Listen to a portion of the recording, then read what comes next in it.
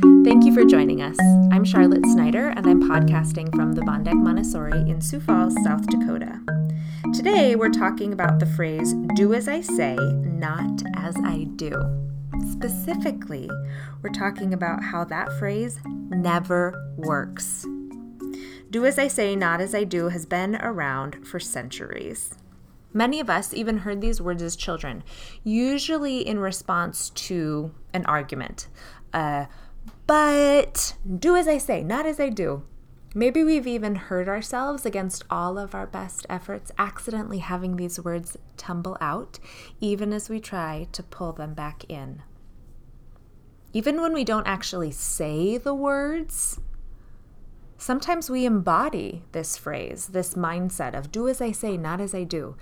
It's so unintentional that we cringe when we realize it. One really clear example is tidying. When I'm done reading my book, I often will just put it down next to my chair. The same is true of my knitting or my iPad or anything else. That's where I use it. I know where to look for it, and it's not too obtrusive. Perfect. This might as well be where it goes. And yet when a child is done reading and they put their book down next to their chair, we insist the books are put back where they belong, or that the toys are tidy, or we ask, is that where that goes? Or we feel ourselves being frustrated. If I step on one more Barbie shoe, or one more Lego, or one more car, bah! Yet, while I'm writing this, there are several different browser windows open with, I'm embarrassed to say how many tabs open. And in box 0, while one of my goals is far from reality. I am embodying do as I say, not as I do. So, why does this happen? How does this happen? The expectations we set for our own children are so often the ideal of our own childhood. A generation of stay-at-home moms raised a generation of working moms, who then ushered in a new philosophy of parenting with flexible schedules and stay-at-home dads. Who knows what's going to happen with the next generation? If we felt our parents were too rigid, we might err on the side of too lax or flexible rules. Whereas if we felt our parents' consistency and hard, no-nonsense attitude served us really well, we enforce this for our children. We want our children to have everything we've accomplished and nothing that we've struggled with. We want to give them the world, whether that's achieved through never having a care in the world or through pulling yourself up by your bootstraps.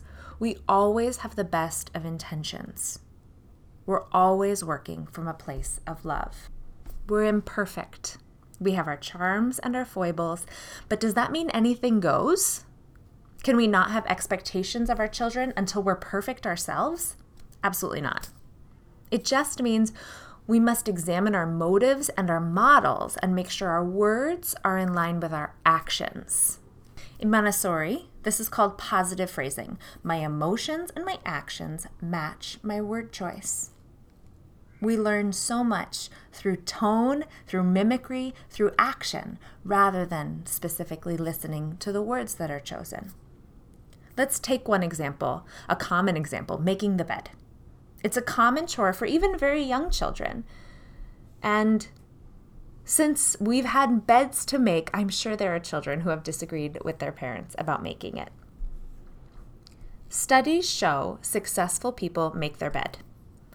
Maybe it's setting your day off on the right foot. Maybe it's that eating a frog, Mark Twain's analogy of doing one hard thing first and the rest of the day will be improved.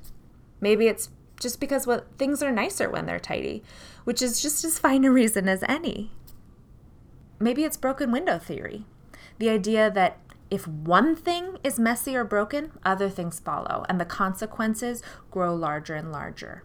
The point is, whatever your reason for, in this family we make our beds, it's a common one. And your reason is your own, and your reason is fine. The other point is, if children see us making our beds, they'll be more inclined to. As well as if they're not inclined to, we can use this philosophy of in this family with authority. It's really hard to require a child to wear a coat when we're not wearing a coat ourselves, or to put sunscreen on when they don't see us putting sunscreen on, or to eat a nutritious meal when we ate something standing over the sink. It can sometimes invite an argument. After all, children want to be just like us. It's something called mirror neurons, where they're hardwired to act just like we do. It's walking and talking to emulating behavior and worldview. Even when we don't want to be like our parents, that pendulum shift, they're hugely influential in our lives. And even taking a different stance on something than our own parents did is still, in so many ways, a response to how we were parented ourselves. Sometimes this means just shifting things around. Sometimes it can be as simple as, before I ask a child to let me put sunscreen on, letting them see me put sunscreen on. Or asking them, after I'm done putting sunscreen on my shoulders, do you want to put sunscreen on or do you want my help? Or tidying up our own belongings before bed, the same way we ask our children to. It's very difficult to say with any authority, you need to put your things away, when a child has just seen me put my things down next to my chair and not think another thought of it. Sometimes that just means an awareness. I guess I don't wear a coat if I'm running in and out of the car doing errands. And if I want my child to stop arguing about wearing their coat, I could start wearing mine. Sometimes this means inviting a child into the agreement and holding them accountable. This is especially effective for older children. This requires logic and problem solving, which is not necessarily a skill for those first plain early childhood under 6 years. We start to see this as a child ages, maybe kindergarten age, certainly for elementary. Decide on which options you're going to give your child. Would you like to make your bed before or after you eat breakfast? And then stay the course. This is one that really appeals to families who are trying to give their children more choice. But a really vital piece here is to reflect prior to giving the options, particularly if a child is new to making choices and if the adults in their lives are new to providing choices. It can be natural to have a bit of testing or pushback here and to fall into that with a child. Why do I have to make my bed at all? How about I do it before I go to bed? If it's so important to you, you do it, because I don't care if my bed's made or not. And a huge part of our responsibility as parents, caregivers, and educators is to help children not just grow to adulthood, but to give them life skills, to help them develop good habits, to provide a structure, and to allow freedom within and as a child demonstrates self-discipline. Self-discipline is the only discipline. This can be one of those times when it's easy to follow a child off a cliff. But let's think about what would happen if we substitute another cultural norm for making the bed. Let's say speed limits. When we give children skills to practice self-discipline in a way that's safe, we're giving them skills to exert self-discipline when the stakes are so much higher. Holding children accountable, having high expectations, and then giving them not only the skills to meet those, but also the consequences that naturally follow. And this is one of those times when consequence is not a negative. If you make your bed before breakfast, we can sit and eat breakfast together. If I have to nag you about this, that's less time for us to spend together. Those are consequences.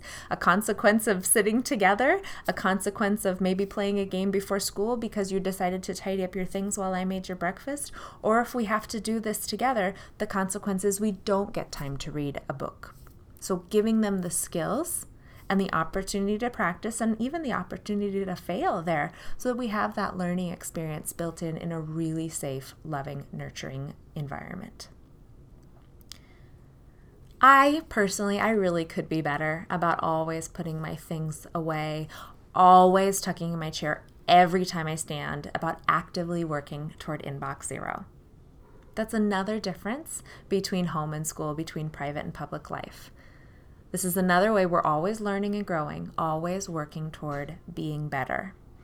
Thanks for listening. Follow us on Facebook, Twitter, and Instagram at Bondec, and email us with comments, questions, and suggestions at hello@bondec.org. Until next time.